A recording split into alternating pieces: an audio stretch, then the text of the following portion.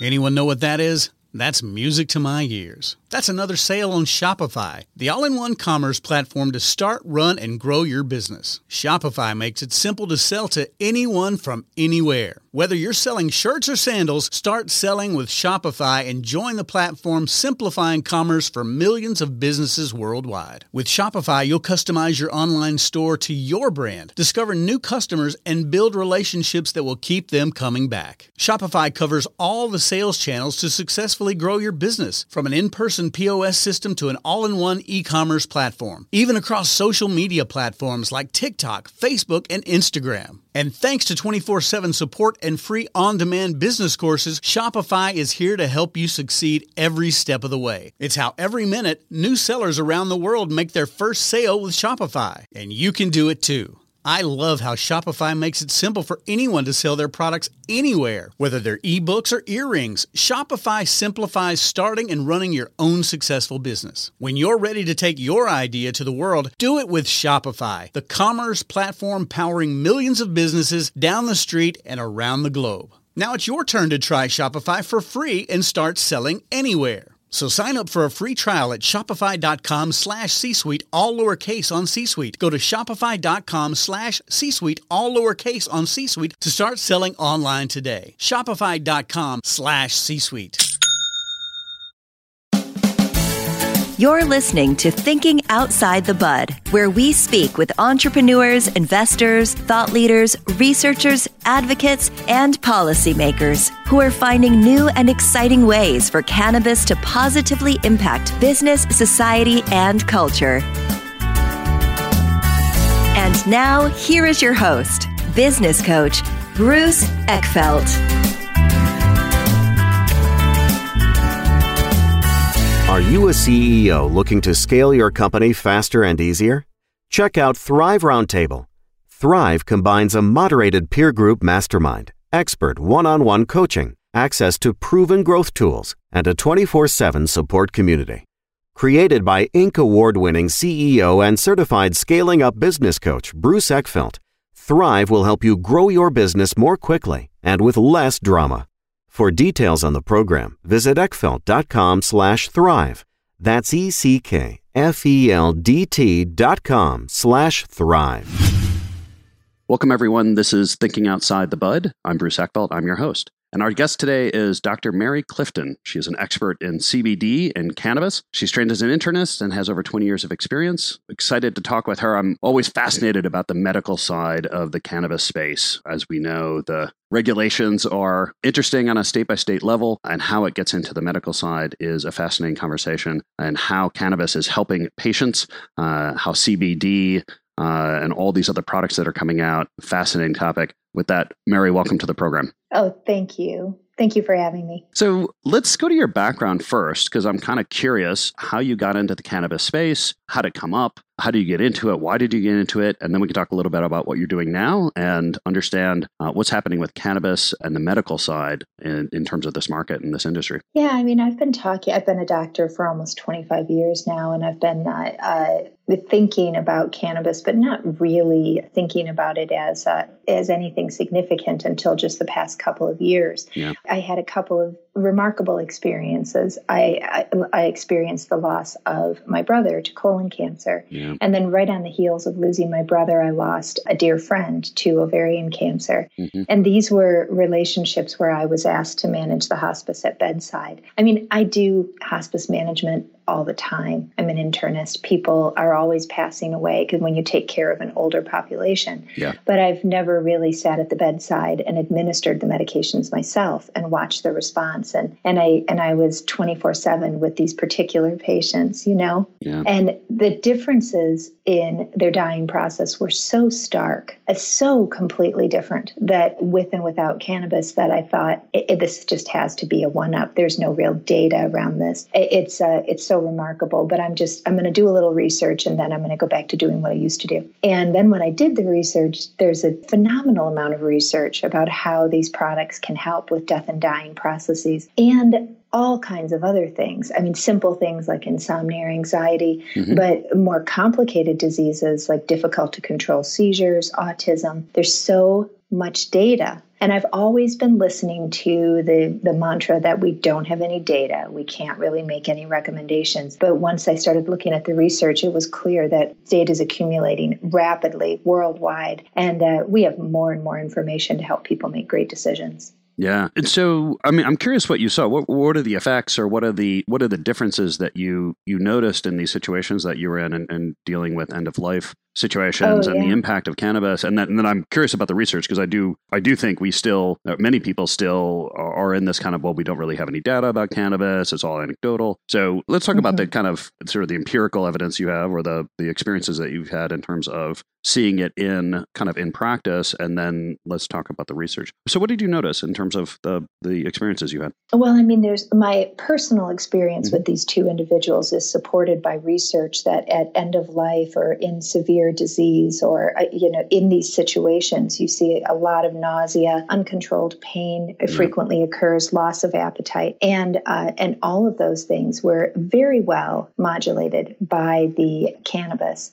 But there's other issues too, as you approach a dying process, of just having, a psychological calmness around what's happening and being able to progress through the series of steps needed to be able to leave this life with some sort of grace. And I noticed that also. And that I thought was probably dependent on the person that I was working with rather than the disease or the cannabis. But actually, I mean, there's a lot of research around how people are able to sort of contemplate their life experiences. There's the medical components of this plant, the reduction in the nausea, the control of the pain, the improvement in appetite. I mean, a lot of cancer patients die from malnutrition and dehydration.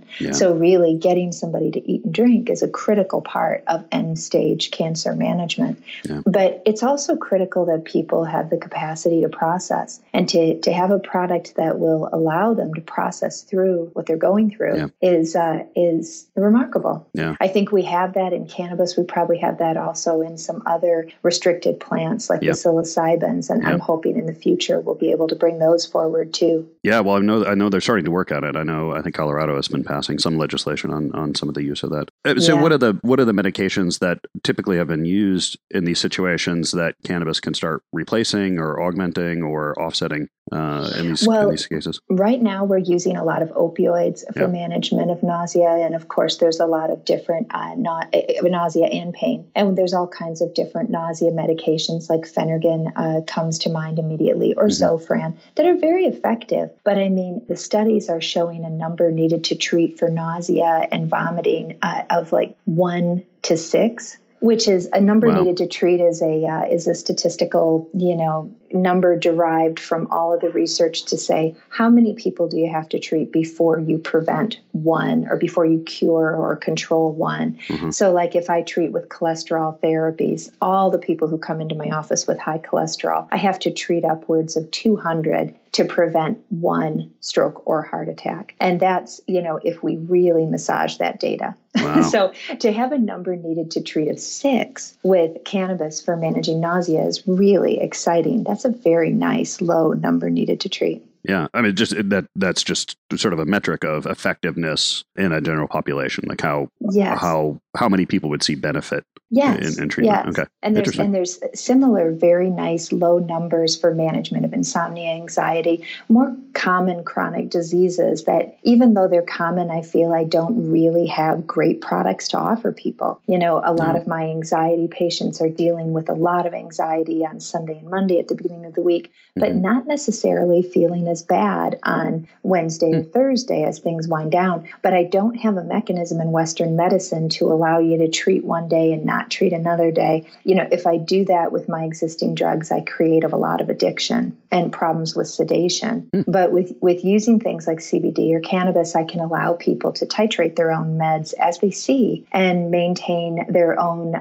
symptom control and have much more control over their health. That's what I'm so excited about, is the patient empowerment empowerment, that it's innovative and disruptive. That excites me. But then a patient can take control, and that's wonderful. That's overdue. What is it that allows cannabis to do that? Just because it's a more natural product, plant-based? Because you can take it when you want to. Okay. I mean, it isn't like I give you a dose of Prozac and you have to take 40 milligrams every single day, or you'll have withdrawal symptoms, whether you feel like you need it or not. If you're having a good day, you can half your dose with cannabis, no harm done. Yeah. And then, or double it if you're having a rough day. Yeah. So it puts the control back in the consumer's hands instead of in the doctor's hands. And that's exciting too. Yeah, no, very. And so let's talk about the research, because I do think that, most people are kind of under the general impression that because of the legal classification of the drug, of the plant, that there hasn't been any research done on it in the last, 50, 60 years. Where have you found research? Who's producing this research? What kind of research is being done? What have you been able to learn from it? It's been hard to do research in the United States for a couple of reasons, because it is a Schedule I drug, like on par with heroin and cocaine, and is actually cocaine's not in that schedule, but cocaine does have some perceived medicinal value in some ear, nose, and throat conditions. Yeah. So it doesn't have medicinal value, and it is hard to research. You have to get a lot of data around yourself in order to access it. And then the only product that you can research is one type of cannabis that grows, I believe, in Mississippi, for like the University of Mississippi grows it in order to use it for research purposes. Yeah. But I mean, it's not even a strain that anybody uses anymore. So the value of doing research on that strain is just, you just have to wonder what we're doing in the United States with this, with handcuffing our researchers. But Italy is doing really great work since their legalization, at least for medicinal. They're doing a lot of survey data on people as they're entering the dispensary. There's been a lot of great survey data accumulated in the U.S. For people who are going to dispensaries. And also Israel, Tikkun Malum, and some of the bigger companies there are working on distillations of various cannabis products, different cannabinoids, the THC and CBD, but also CBN, CBC, CBG, trying to figure out if they can manipulate the ratios a little bit, they can significantly impact inflammation or immune responses in all kinds of conditions. And then they would have really exciting, novel new ways to manage immune system dysfunction. Yeah. So you're mentioning a couple of interesting points when it comes to kind of the application or use of cannabis.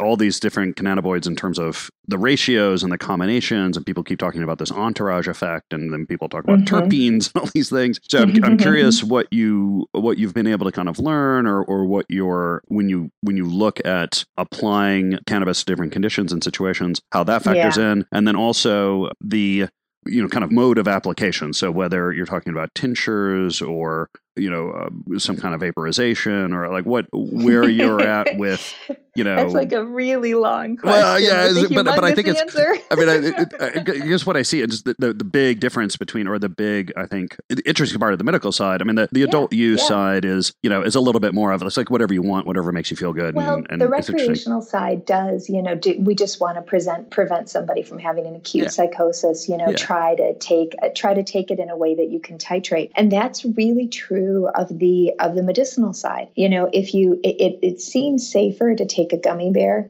but then your onset of action with a edible is 60 to 90 minutes. Yeah. So, and then you can't take it away. You can't subtract it. Yeah. So you want to try to use a product like a vape or a tincture that you can hold in your mouth. And then the onset of action is going to be no more than 6 or 8 minutes. So if you wait 20 minutes and you still don't feel like you thought you wanted to feel, you can take another dose. Yeah. You don't have to, or another serving size, as the FDA makes us say, for CBD. So you can take the products and titrate them and see how they work, and then you can keep a little log, and you'll have a lot of data. So it's all of the studies that start with edibles, more people drop out, more people don't like it. They didn't get a response. So the edibles are really not a good starting point. But once you get your response figured out, the edibles are great, because then you can dose yourself reliably for whatever you're dealing with. Yeah. So, and the mode of administration also varies, I have to say, based on what you're doing. If you've got chronic pain, that's always a 7 out of 10. You need to dose with a way that you're going to constantly have product in your system. But if you have a trick knee that gives out after basketball on Tuesdays and Saturdays, then you need a different, more acute onset of action for the trick knee. And that might be where a vape pen or a tincture is going, or just standard flower rolled or vaporized would give you, immediate relief. Yeah.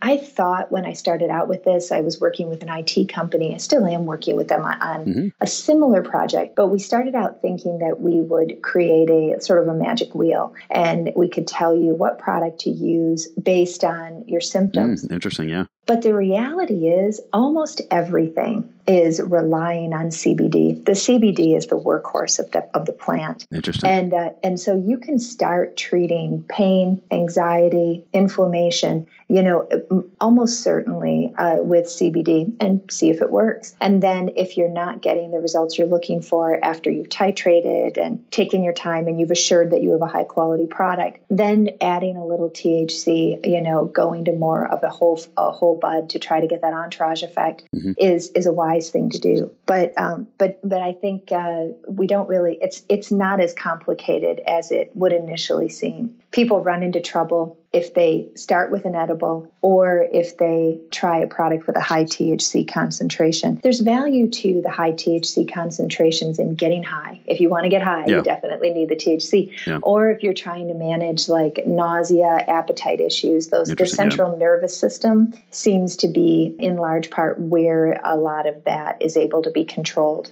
Got it. And what's your, just from a medical point of view, these different modes, everything from consuming concentrates, in a tincture format or things versus vaping versus taking flower or, smoking flower.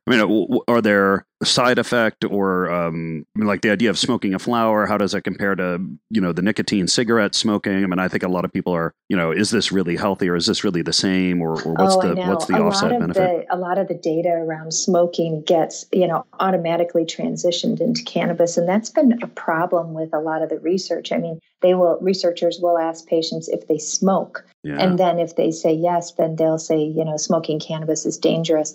But smoking cigarettes is 300 to 400 inhalations a day, whereas smoking cannabis in most cases, even in a heavy user, might be 8 to 10 inhalations a day. Yeah. So and there's inflammatory products in tobacco, and cannabis has, repeatedly shown to have anti-inflammatory effects. There's things in the smoke that do have inflammatory responses, but there's also pinene in a lot of cannabis, the terpenes that make basil smell piney or that make pine trees smell piney, and that acts as a natural bronchodilator. So there's probably some mediation of any inflammation that goes on in the lungs with the anti-inflammatory effect of the product. And it's not 400 inhalations a day. Yeah. So it's hard to, so there might be some argument that the smoking of the cannabis might be bad for you and vaping might be better, but then you get into some of these vaping oils, and there's been a recent sharp increase in the people getting sick with vaping, and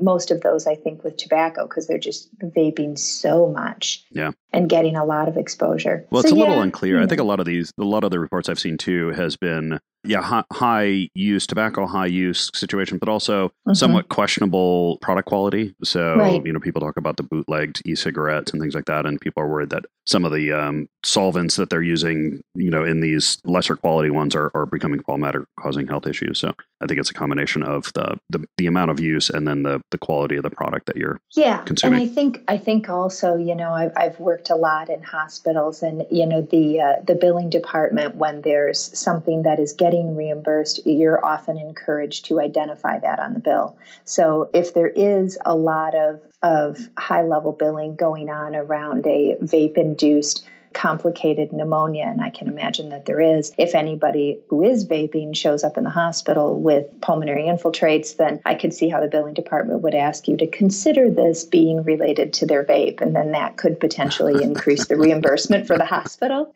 You're always advised incentives. to do that all day long. Yeah, and it's not really like an advisement to add it to the bill. It's more of like, it's something that's important to do, when you're working in the hospital to maintain their reimbursement. So I really don't know exactly how risky the vaping is or how many of these vaping-related problems are truly vaping-related problems.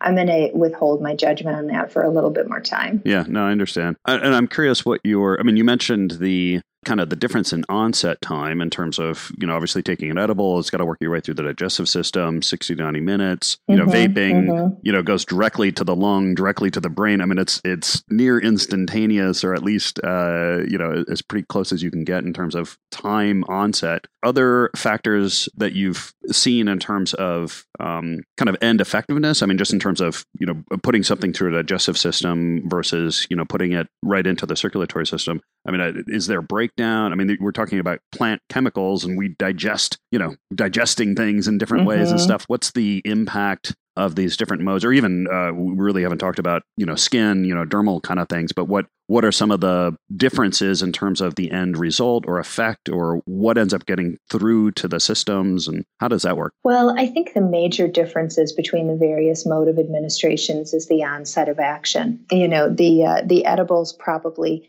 but also anything that you're smoking is going to break down through the cytochrome P450 system, which is the same system that's used by a number of different drugs. It doesn't appear to clog up the P450 systems like grapefruit juice can, but with multiple drugs, you could imagine that you could have a drug-drug interaction, or you could have genetic modifications to the P450 system that could change the way that you break down all of your drugs, not just cannabinoids. Yeah. There's also issues with genetic differences with CB receptors. The receptors that naturally occur in your body in the endocannabinoid system could be upregulated in some people. They could have a lot of it and have a very pronounced effect to taking cannabinoids, or they could have a very limited number of CB receptors and have kind of a mediocre effect. So that could be also contributing to the way that your individual body is responding to these medicines. So I think there's a number of different factors with it. And and you also have to worry about the quality of your product. And there was a study published in JAMA just a couple of years ago on upwards of 85 bottles of CBD, and they found only 25%,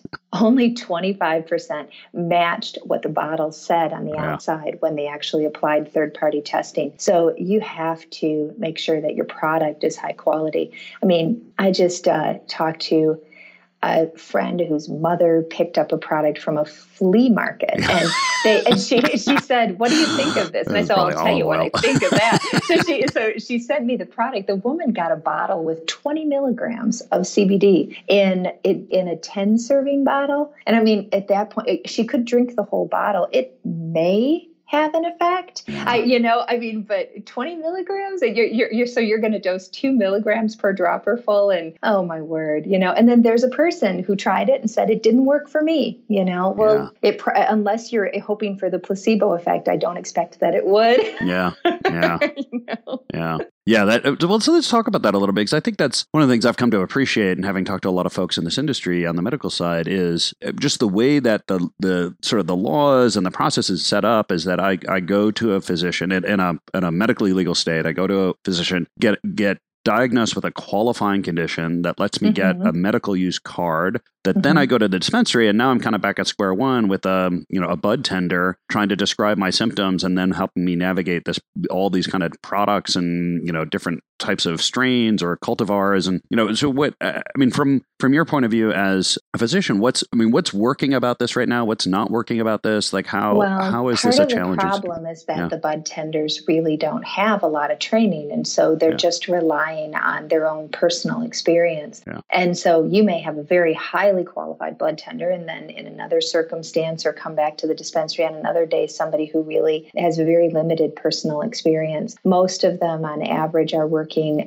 behind the counter no longer than 6 months. And most of their training is on how to run the counter and not really on products or how products work. So bud tender training is helpful, but that's what my site intends to do, is make it possible for you to go to the site and see what research is available on your disease, and then think about what products are going to be best. And, short telemedicine consultations are available, in all states where it's legal, that will allow you to just get quick questions answered and not deplete your pocketbook of any significance, but get you on the mend with the right choice, so that you can go and say what terpenes you would like and what and what ratio of CBD to THC you want to start with. Yeah. I mean, I'm really grateful to the HIV and cancer communities back in the 80s, who we really owe a lot to those people who insisted on using their cannabinoids to help control their symptoms at end of life. And then it just manifested all of this energy around bringing these products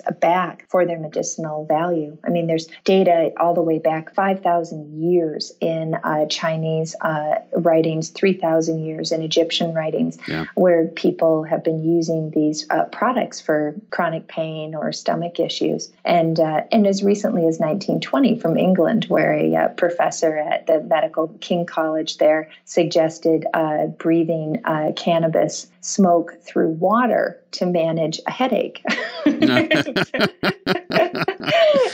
Also known as, yeah. So interesting. I was like, why? And then your headache clears up and you can get back to work. And my question was, what kind of work is this person doing? That's funny. So I'm curious, like, I guess where you're taking your business. I mean, clearly you've learned a lot about the product, about the plant, about applications. Like, where do you see the sort of the profession going?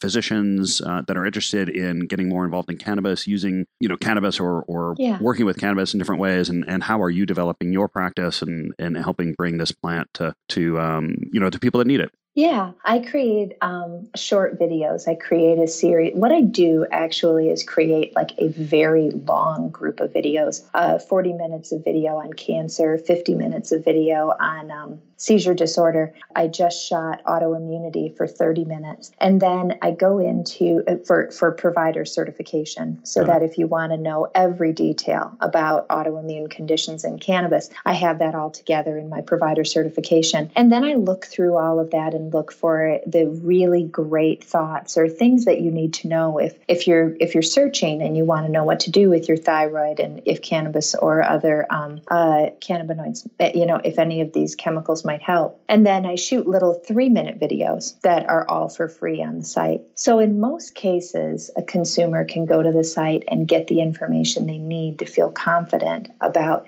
choosing these products or not choosing these products for the various conditions that I've researched. And then if you want to know more, or if you want to become certified, then the provider certification is available. And that's going through all the processes you would expect to be affiliated with a major university and then replicated. Yeah. And what do you, kind of looking forward in this industry here, where do you see things going, or at least what do you hope happens over the coming years in terms of, whether it's regulation, whether it's, how the industry develops, new products? Where do you think the opportunities are, or, changes, hopefully happen? Well, I'm a doctor. I think about education and patients, and I talk to people all the time who cross state lines with the product in their car, and because they can't get it in their state, or they, or like in New York, we have the capacity to get hard pressed tablets, tinctures, but we can't get whole bud. And so if you want to smoke whole bud in New York, really, I talk to a lot of people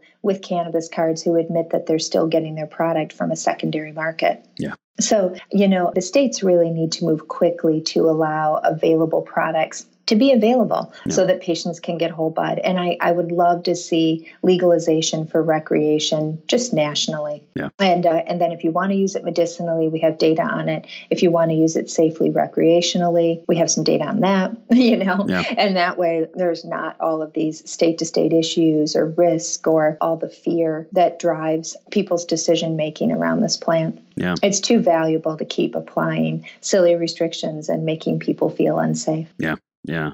Fascinating. This has been a pleasure. If people want to find out more about you, about the videos, about the work that you're doing, what's the best way to get that information? Oh, well, you can go to cbdandcannabisinfo.com. I have about 100 videos there. Great. I'll have 200, hopefully by the end of this month. And then if you go on there and you're looking for a video and like on cannabinoids and nail biting. I haven't shot that video yet. if you have a question about something that I didn't answer, just send an email. All the emails on the site go directly to me. Mm-hmm. And if I don't have the answer for you, I'll find it and shoot a video for you. Awesome. Mary, this has been a pleasure. I'll make sure that the links are in the show notes so people can click through, get those, see the videos. This has been a pleasure, really informative. I always, like I said, I love talking to the medical side because I think that, there's a huge amount of value and potential and, efficacy here. So this has been a pleasure. Oh, yes. Thank you so much. I thank you so much for having me. You've been listening to Thinking Outside the Bud with business coach Bruce Eckfeldt. To find a full list of podcast episodes, download the tools and worksheets, and access other great content, visit the website at thinkingoutsidethebud.com. And don't forget to sign up for the free newsletter at thinkingoutsidethebud.com/newsletter.